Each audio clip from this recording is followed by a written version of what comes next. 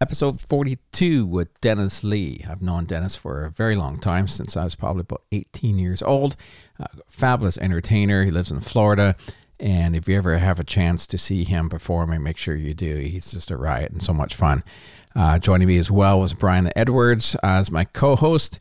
We had a great chat. We've both known Dennis for a very long time. So sit back, relax, and enjoy Mr. Dennis Lee.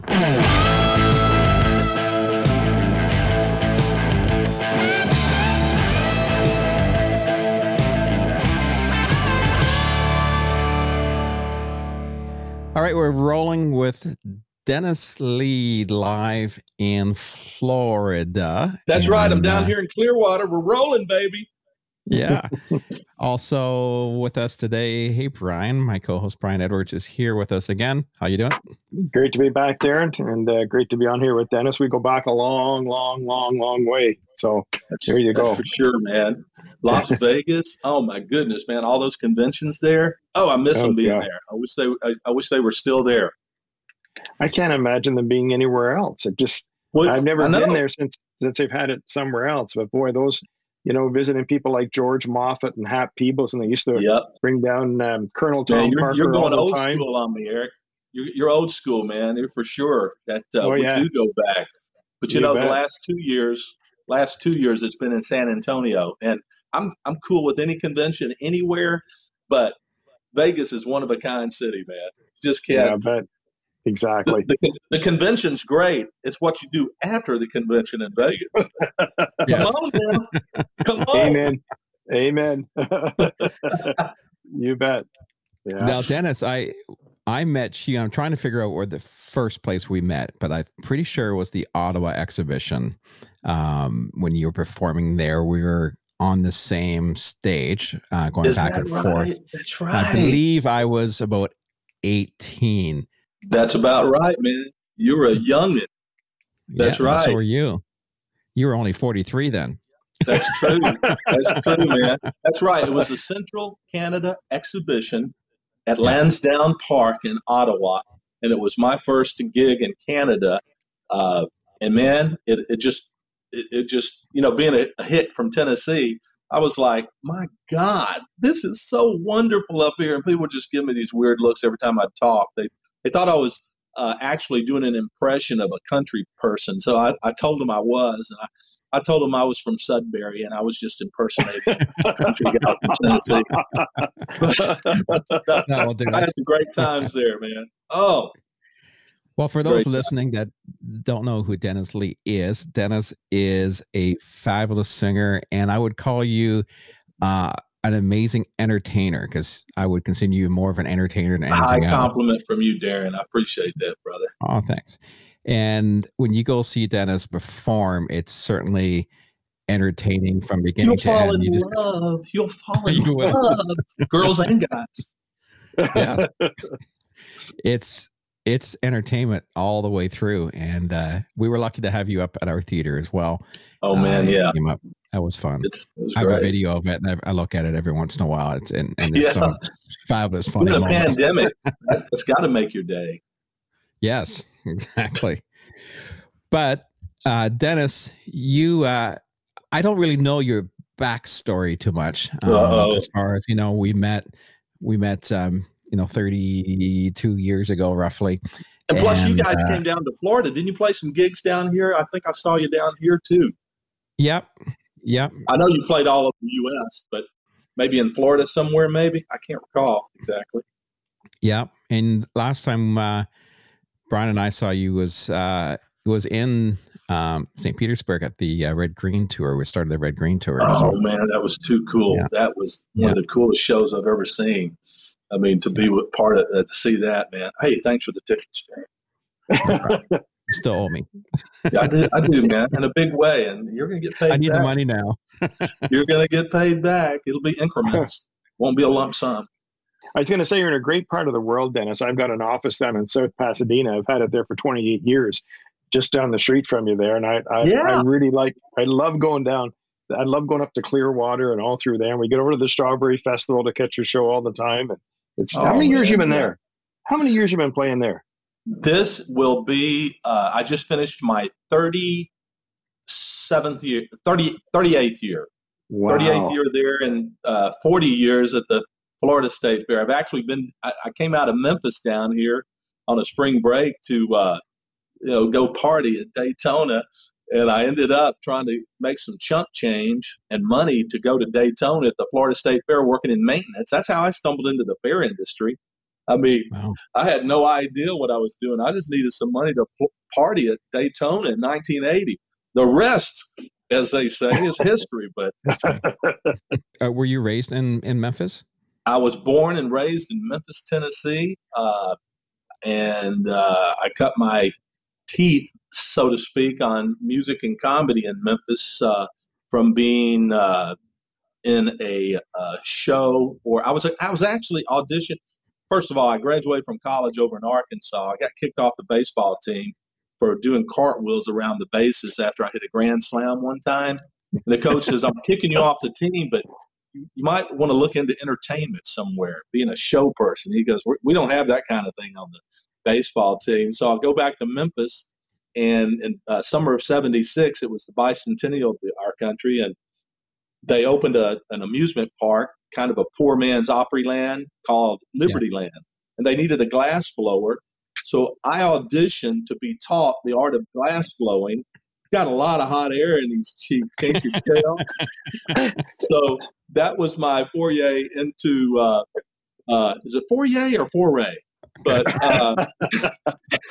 that's how I stumbled into it. And the gentleman who hired me in Memphis was, his name was Wilson Sparks, and he became a fair manager down in Florida. So, fast forward 4 years, he became the fair manager down at the Florida State Fair, and he remembered me being a performer in Memphis. And I was also Ronald McDonald. I was doing all kinds of things, man. You know what? You got to do everything and be a little versatile to make money.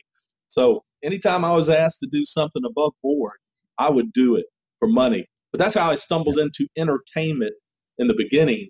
And so then Mr. Sparks, the gentleman who hired me in Memphis, he transferred to Tampa to run the Florida State Fair. And that's when I went down there and was working in maintenance till I stumbled into the mime routine that I did as a sad-faced clown.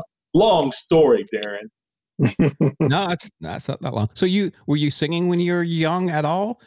Well, in church, I grew up, believe it or not, I grew up in an orphanage in Memphis, and that's no lie. I did. My mother was on hard times, and the state came in and took our arse out and put us in this children's home with 100 kids, a working farm.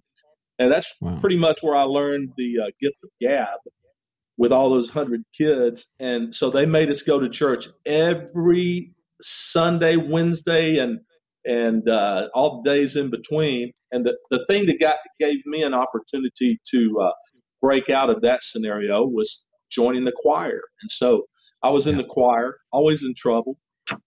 But I realized, and somebody gave me confidence, that I had a decent voice, nothing to write home about.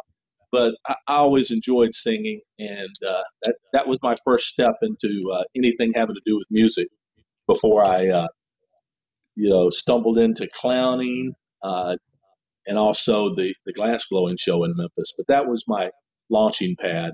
So what age were you when you went into the orphanage? I was 7 years old to 18 years old, living there. Very, we're talking about the mid 60s to the early 70s. Really antiquated situation, but my brother was there with me. And, at first it was tough, man. Any kid goes in that kind of a situation. You're like, what the hell is happening to me? But you have comrades in arms around you who are going through the same thing. So can you imagine? I mean, you've got a lot of siblings, Darren, but 100 of them out there, you become like, I don't know if y'all remember the old sitcom Hogan's Heroes. Oh yeah, you bet. Yeah, you're old enough. Yeah. So it was kind of like Hogan's Heroes, man. We sneak out at night, and it was a major deal to try to sneak out of the dormitories and all that to meet the girls on the other side of the campus and all those good things. Hey, man, it made me who I am today. Yeah. So, are you still in contact with anybody from those days? I grew up? It was called the Baptist Children's Home, man. We're talking throwdown Southern Baptist, boy.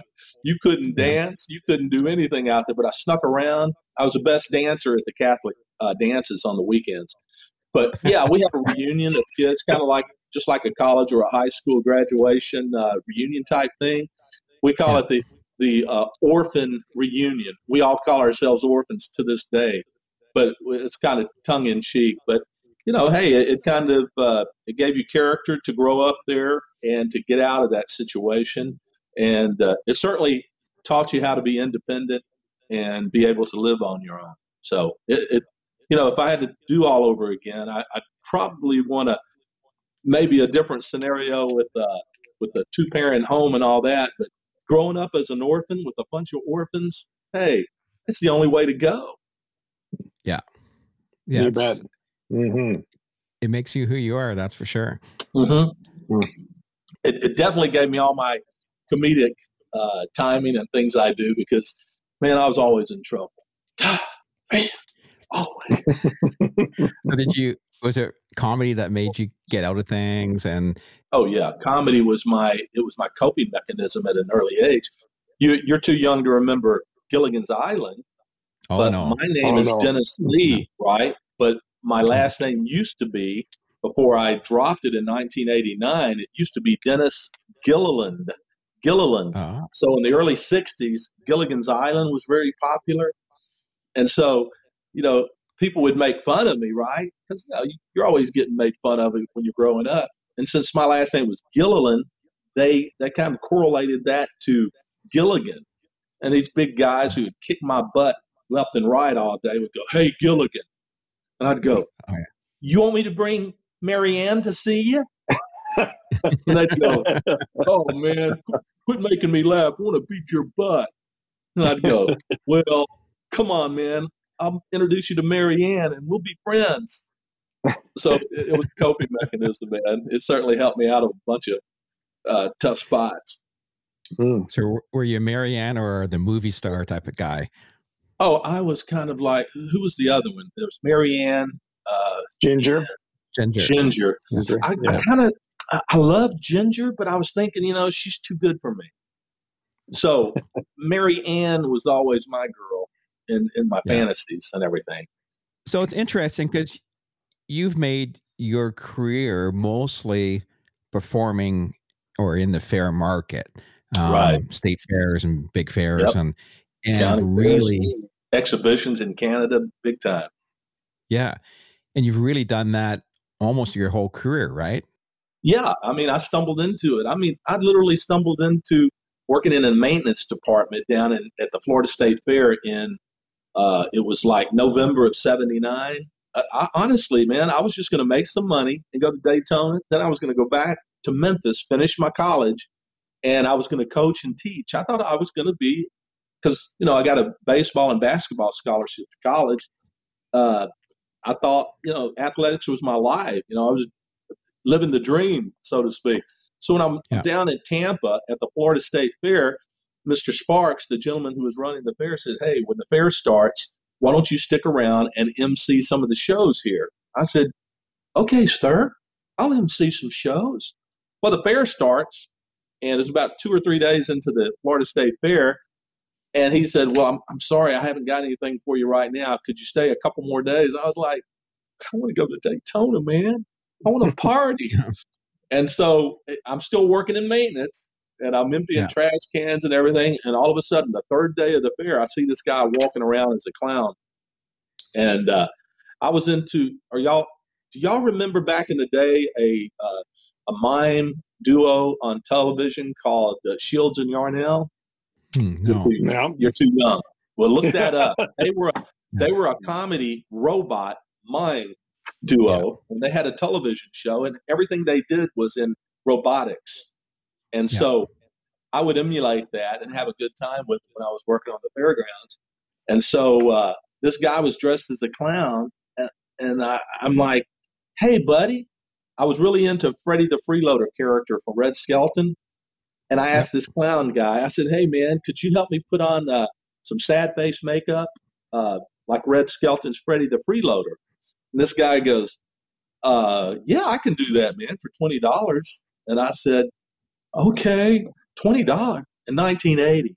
$20. Yeah. Hey, was $20, but Yeah. it was tough to come by. So this guy, long and short, taught me how to do the makeup for the sad face mime. And so I would get on a milk crate in between my hours working in maintenance, and I would do mime routines like staring at people and Yeah. then doing the whole thing, right? And this guy comes up to me. I'm just goofing off, working, just thinking about Daytona Beach, baby. And this guy comes up from Holland, Michigan. And Darren, both of you guys do, that during the wintertime, you have fair executives from Canada. You have the gentleman I met at the South Florida Fair in West Palm Beach was the mayor, former mayor of Ottawa, and he's the one that first booked me into the Central Canada Exhibition in Ottawa. So you've got all kinds of representatives from all events, and especially the Northeast and into Canada, coming down to Florida. So this guy's from Michigan, and he's a county fair executive. He sees me goofing off, and he came up to me and says, "Goodness, I sure would like to have that routine at my fair in Holland, Michigan." And I said, "Well, really?" I said, I had a crowd around me. He said, "Yeah, I'm from the Ottawa County Fair in Holland, Michigan." And I said, "No lie." He goes, "How much do you charge a day?"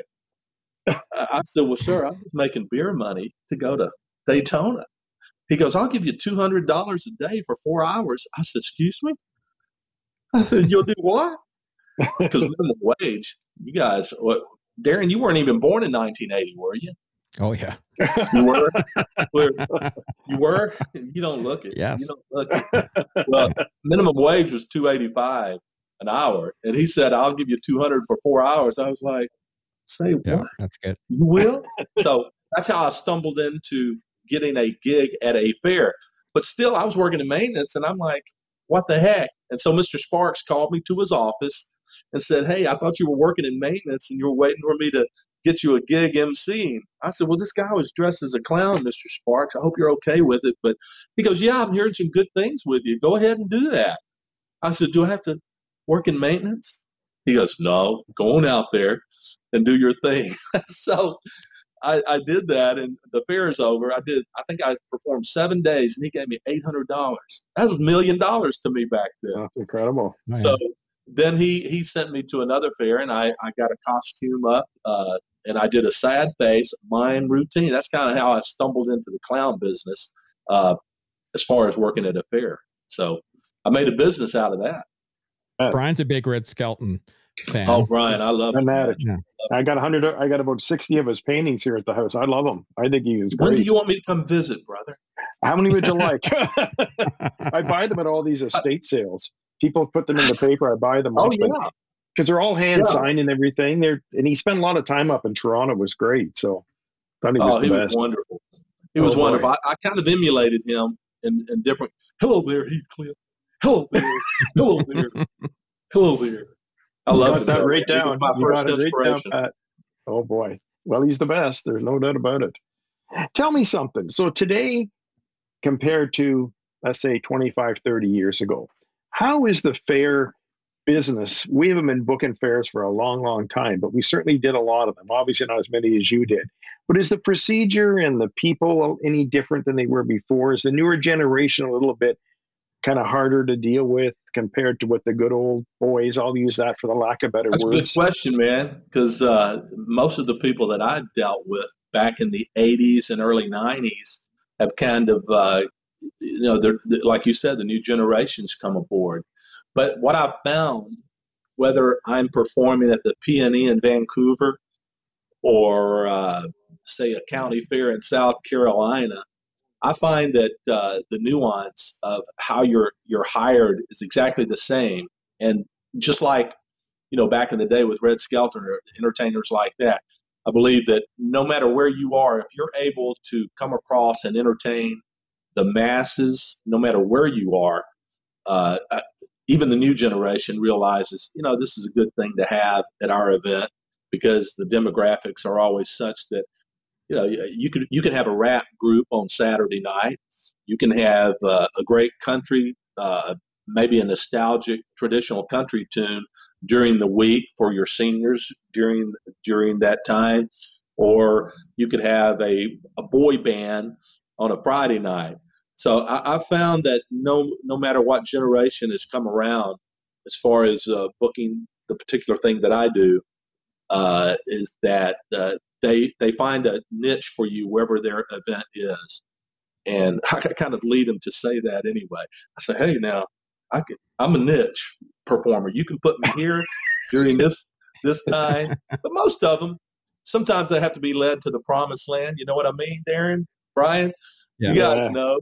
You kind of fit yourself into their program and say, hey, man, this will be good for that or whatever. I find that they're all willing to listen, but, you still have to do the legwork no matter what. I'm really glad to hear that, because I always felt, and I know Darren did too, you built a relationship up with those buyers that you knew year after year after year. You seen them in the same place, and you shook hands and kissed babies and did what you had to do. And the next thing you know, you had those dates forever. And when I go to some of these fair conventions, that's it. It's your relationship. And I look around at some of these people today, I keep thinking, God, I wonder how easy it is to get that association today like it was then. But I'm glad to hear it's good. That's wonderful news I think to hear. that it depends on the individual, but I believe, and I tell my children, I tell them all the time, Brian and Darren, I said it's all about relationships. I don't care where you are or what you're doing, whatever business you're in. It's relationships, man. You said it. Kiss the babies, baby. That's exactly right. Swallow that. It used to be the old cigar smoke. They'd blow that right in your face, and you'd sit there going, "Oh my God, I hate that." But while you're booking, who's the guy that used to smoke cigars? You mentioned him, Mr. George Moffat. Oh, George Moffat always had a cigar. He ate them. He didn't smoke them. He just chewed them. That was the first diet of its kind. Yeah, exactly. Oh God, the good old days. Yeah, exactly. A lot of these fairs that you play at, you've obviously been at for many, many, many, many, many years, just back and forth. So, as Brian mentioned, with the new people coming in, if you had situations where you've really had to resell yourself to come back the next year, or oh God, yes. Yeah. Oh, well, I'll give you, for instance, the Florida State Fair. I've been there 40 years, right? I've been through 9 management changes there. And each time, I don't care what kind of entertainer you are or who books you, if you book yourself, things happen for me both ways. Sometimes an agent will book me somewhere where he has a stable of entertainers in a particular venue.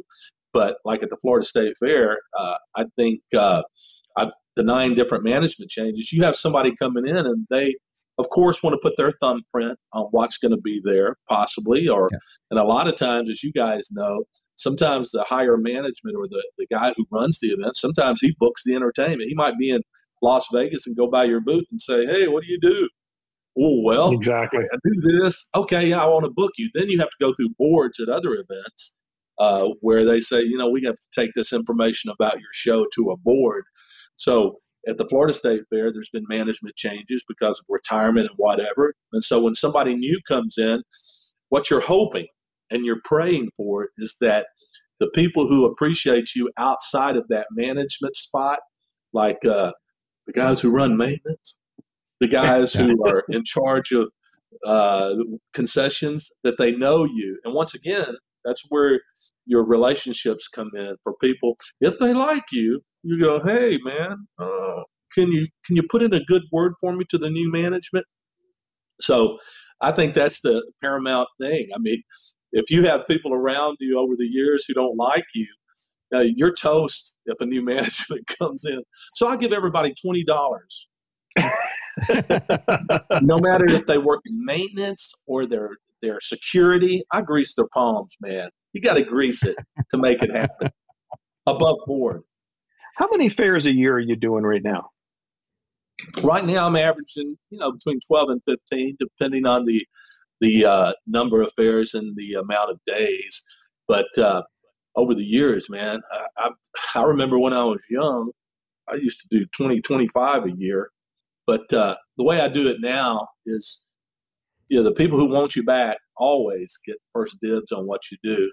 And then as you guys know, going to the conventions, you fill it in here and there, word of mouth, all the other peripheral things that make it happen. So I'd say between 12 and 15, and I do 2 events that aren't fair events. So it all comes together where, I do about almost 5.5, 6 months of work cumulative, but not consecutive days. Y'all got kids in college, brother. Let me take another drink after saying that. You're doing multiple days at most of these places too. I noticed in Florida, especially at both of those events. That's great. Yeah. You have so many entertainment buyers or representatives from fairs, exhibitions in Canada, coming down to Florida, because Florida, during the wintertime, it's the only game in town nationally for anything, outdoor amusement-wise, fairs, festivals. Well, it's funny you mentioned that guy from Ottawa. The guy I used to know there, his name was John Reed, and I used to run into him. In Florida all the time down there, and he was telling me he was booking entertainment and all that sort of stuff. Oh, he was great. You know what? He saw me in West Palm Beach. I was doing my mime routine on a milk crate, and he comes by, and I'm doing the robot thing. I reach out with my hand and tap him on the shoulder. He goes, "Who was that, eh?" I said, "It was me, sir." And he says, "Goodness." And then he saw me perform in the entertainment tent where they had the country music shows. And y'all have seen the routines where the mimes walk around and follow people and mimic them. Well, he follows me out of the tent and says, "Hey, my name's Don Reed." And I mean, he was the first one to take a chance on this boy from Memphis to bring me up to Canada. I loved it. He was one of the classiest fair managers there ever were. Always dressed well, always very well spoken. He's a good guy. I always called him Prime Minister. He goes, "Dennis, I'm not a Prime Minister. I was just the mayor." I said, "Well, that's big to me. That's big to me, Prime Minister." "Oh, come on, Dennis. Don't call me Prime Minister." Great guy. Oh, God. Yeah, he sure was. So here's a question for you. What's the longest run do you do for a fair? Longest run would have to be State Fair of Texas, 24 days. I haven't done it in a while, but one year I was there for 24 days. And I think they're up to 30 days now, I believe. But, hey, man, it's just like everything else, right? You pace yourself. Just like if you have 4 or 5 sets a day, you just pace yourself. Oh, boy. That's good. How many people you got on the road with you? This year, I usually take 5 or 6, depending on the budget. So I've got some wonderful people traveling with me on tour this year. We've already performed at 6 major events in Florida before the pandemic hit. I've got a young lady named Corey Nelson on the fiddle. You'd really appreciate her, Darren. She was on what's that, Family Feud show? She's been on there. She traveled with Big and Rich. She's about 6 feet even. She's from Roseau, Minnesota, which is about 10 miles from the Canadian border. And she actually learned to play fiddle and extended her lessons in a conservatory up in Canada. So she's incredible, beautiful. Always have to have a beautiful girl in the show who's talented to kind of take away from, what I do. So that it'll be a success. But yeah, I've got another guy on the lead guitar out of Nashville. His name is Zachary Bosco Patton. He's wonderful. Corey Nelson is my fiddle player for this tour and last year too. And I have a young man on the piano. You've met him, Darren, Dave Schleishman. He's I remember Dave. A faceted musician. He can play everything. You've seen him play with me up there at the dinner theater. And then my drummer's been with me for 25 years. He's into the punishment thing, so he's been with me that long. But a great group of people who travel. As you guys know, half the battle is having good people on the road with you. Not especially when you're on stage, because that comes into play and everything works out great with your musicians on stage. The interaction is, what kind of people are they the other 20 hours? At hotels. Yeah, exactly. No, they're great people. How many fairs are you doing in Florida that you can go home after the show? I'd say 6 every year, down in Florida. That's what really brought me out of Memphis is stumbling into the business down here, the fair industry, and having an opportunity to play at all these fairs down here. And I'm really blessed to continue to do that. So except for being in West Palm Beach each year for a couple of weeks during the wintertime, I'll walk out the door for the Florida State Fair, for the Florida Strawberry Festival, and several other county fairs here. So, man, it's great sleeping in your own bed. You know how it is touring. You guys know. Absolutely. Yeah. How many acts at the fairs have been going as long as you? Do you know how many? I don't know of any acts in the fair business that have been at fairs longer than I have. I mean, I'm not tooting my horn. I'm just old enough to know that I haven't seen, but I see different acts like, for instance, the Redhead Express that were at the Florida Strawberry Festival with us for 6 straight years. I would see them out at the Washington State Fair and near Seattle or different events like that. So, you come around and touch elbows with different acts. And the beauty of it is to see them somewhere else. So you have a common camaraderie to get together and hang out. I'm not telling you anything you don't know, Darren, right?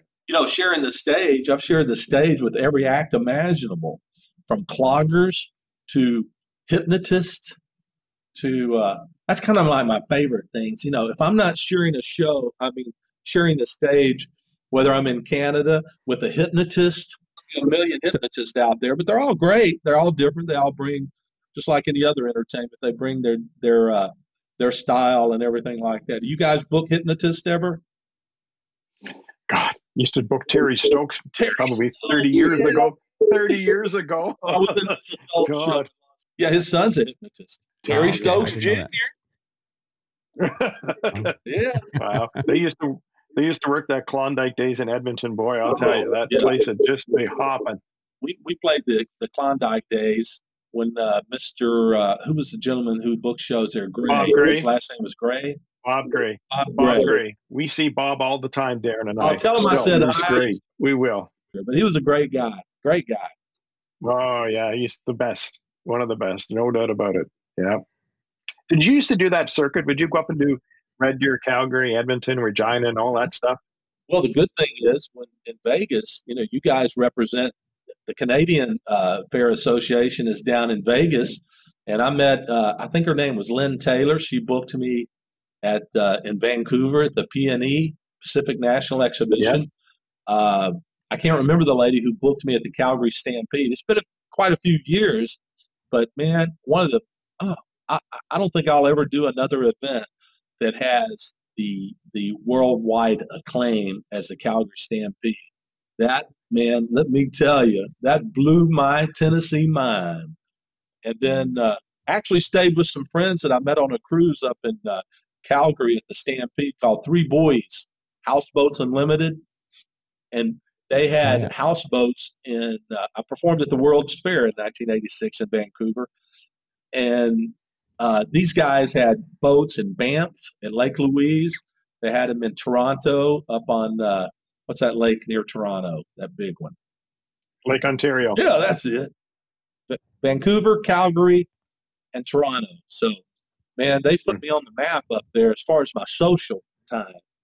But, man, tried like crazy to get in Toronto to the Canadian National Expo. I couldn't crack that one, man. Maybe one of these days. You never know. Thank God I got to play near Toronto for Darren at the theater, the Walters Family Theater. That was the best thing I ever did. There you go. That's great. So is there any places out there that you've wanted to perform that you haven't had a chance, or any venues or any particular places that you just always wanted to perform and haven't had the chance yet? I'll tell you, entertainment, the fair industry, exhibitions in Canada, it really opened my whole life to seeing the world, literally seeing the world, and then understanding that, like I mentioned earlier, if you can entertain someone in your backyard in a podunk town outside of Memphis, then you go to Los Angeles at the LA County Fair or Vancouver or Ottawa, Canada, and you understand that you can entertain people of all backgrounds, all races, there is nothing more beautiful than doing that. And so if everything stopped for me right now, I could truthfully say that I've had my share of all the good things that can happen for a performer. But certainly I would like to continue to broaden my horizons, because, there's always something new out there that piques your interest and gives you energy to keep doing what you're doing. But hey, man, I've got another 3 weeks before I head to Gatlinburg, Tennessee. When I get in that van with my band and hook that trailer up to the hitch, and I start traveling, it's just like 40 years ago, Brian.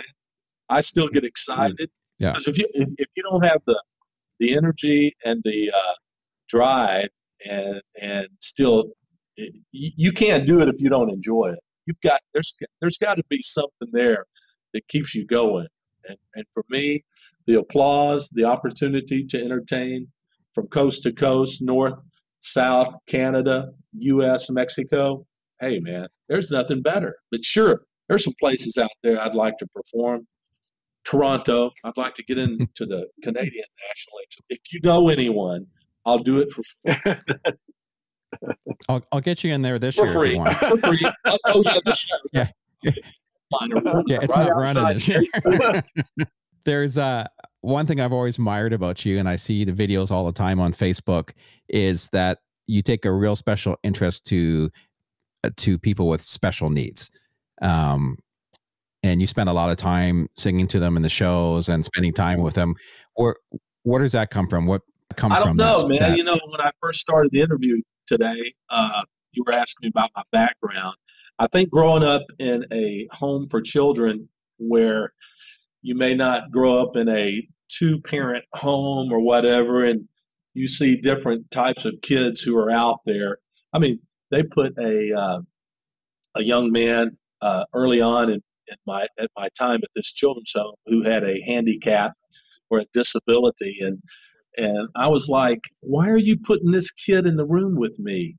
And the superintendent of this orphanage I was growing up, he says, well, you're the only one that's going to make him smile. And at the time, I didn't understand that. But I think that my relationship growing up with kids with disabilities in one area or another helped me understand that sometimes they don't get the right kind of attention. But as I grew older and had the opportunity to perform at fairs and festivals, and to this day, I just feel a special connection with someone who may not get that kind of attention.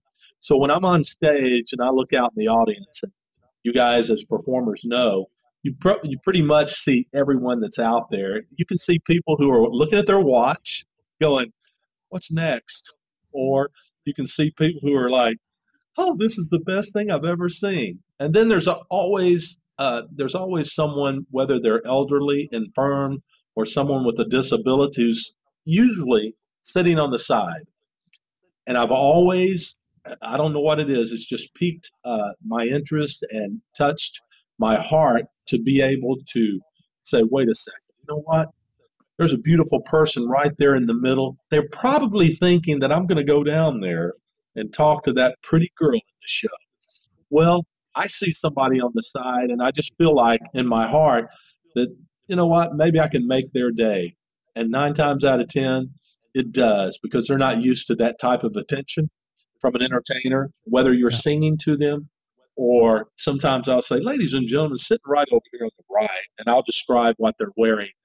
There's a young lady here, and she may have cerebral palsy, or she may have a disability that limits her to even, focus on you. But you get her attention for that moment. You let the audience know. I might say something like, this girl's been looking at me like she's never seen a guy before, and I want to dedicate a song to her because I think she's the most beautiful girl in the audience. And so you surprise them with that, and then I think everyone in the audience starts to have a relatable experience in their mind. Somebody that they know that is handicapped or has a disability, and I think they appreciate that moment where I have a one-on-one with just that person who has a disability. And it's always been important to me, and I always tell my band members after a show, I said, the first thing you do is you go to a person who can't make their way to you so that you can make an impression on them and make them happy. I said, because the other people can get to you, you can get to them. I said, but what's really special is using your talents in a God-given way to touch somebody's life that doesn't have an opportunity to get to you or get the kind of positive attention that everybody else gets every day. That's truly how I feel, man. Well, we've got a really good insight into Dennis Lee here, and I appreciate your time. Well, I'll finish you with a question. Where do you see Dennis Lee 5-10 years from now? Dead. You know what? I'm not going to tell you my age, Darren, but you could figure it out. But here's the deal. It's like I met Red Skelton, Brian, in Memphis in 78. He was in Memphis when I was a tour guide for the city of Memphis. I didn't tell you guys I was a tour guide for the city of Memphis. And then when Elvis died in 1977, 5 years later, they opened the Graceland Estate, and I was the first tour guide. So I was influenced greatly by him too. But I was the first Elvis tour guide in Memphis in 1978, and I met Red Skelton, and I'll never forget meeting him. You know, he was up there in age, and I also met Bob Hope in Seattle, Washington, staying at my own cheap hotel, right? And Bob Hope was 90-something years old when I met him.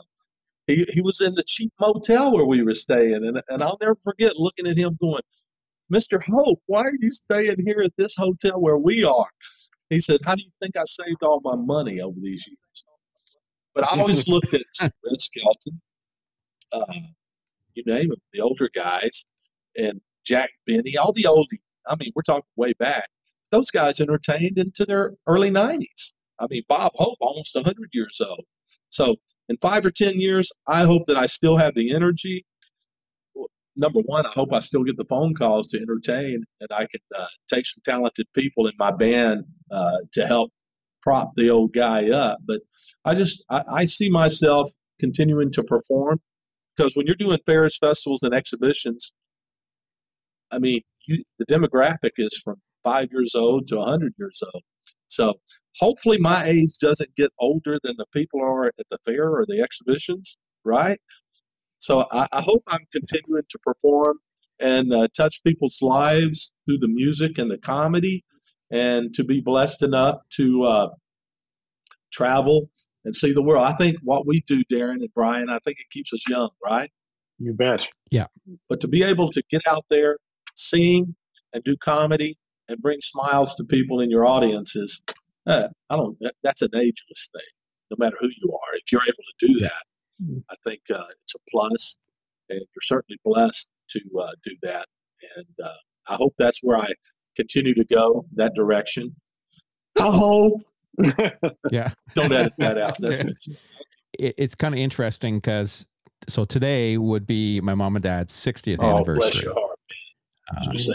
Yeah. So I still remember that was my dad had cancer at the time. You were one of the last shows he ever saw. He just loved seeing you. So well, hey man, being able to meet you guys back in the day in Ottawa at the Central Canada exhibition, once again going back to the relationships, you guys, your family is special to a lot of people. You've opened doors for people, but the beauty of it, once again, is getting to know each other, and it makes us all human when we're out there doing what we do. Countless times, no matter how many shows you do, you can always relate to somebody else. And so Walters family, you guys can relate to so many different acts over the years that you come in contact with. And I'm one of the lucky ones to have met your dad and your family in general, because you guys live the life of entertainment in every facet. I don't care if Bradley's giving tours over in Bulgaria, or what's your nephew's name? Skyler. I mean, it's in your blood, man. Your mom and dad started this whole party. I don't know about your grandparents, but you guys are the epitome of what entertainment's all about. And gosh, man, it's just great to know all of you. And your dad was a very special gentleman. Thank you. And I was proud of all of you guys for carrying on the tradition that he and your mom started. Well, we appreciate you, and we really appreciate having you on. And Brian and I certainly we're looking forward to this. Thanks for getting me the insights out of me that most people would never know. Dennis, you brought back a lot of great memories, and enjoyed very, very much hearing the stories and some of those people that we worked with many, many years ago, and the fact that you're as popular as ever, and it's just great. Thank you very much. Well, man, I hope I see you guys this next winter when you guys are able to travel down to Florida. You guys are welcome. Every backstage place where I am, and then I'll bring you up on stage, and man, you guys will get famous down here. Oh, lovely. Well, awesome. Thanks again, and just hang on here, and we'll wrap things up. Thanks again, Dennis. Thank you. Thank you, Darren, Brian. Appreciate you guys.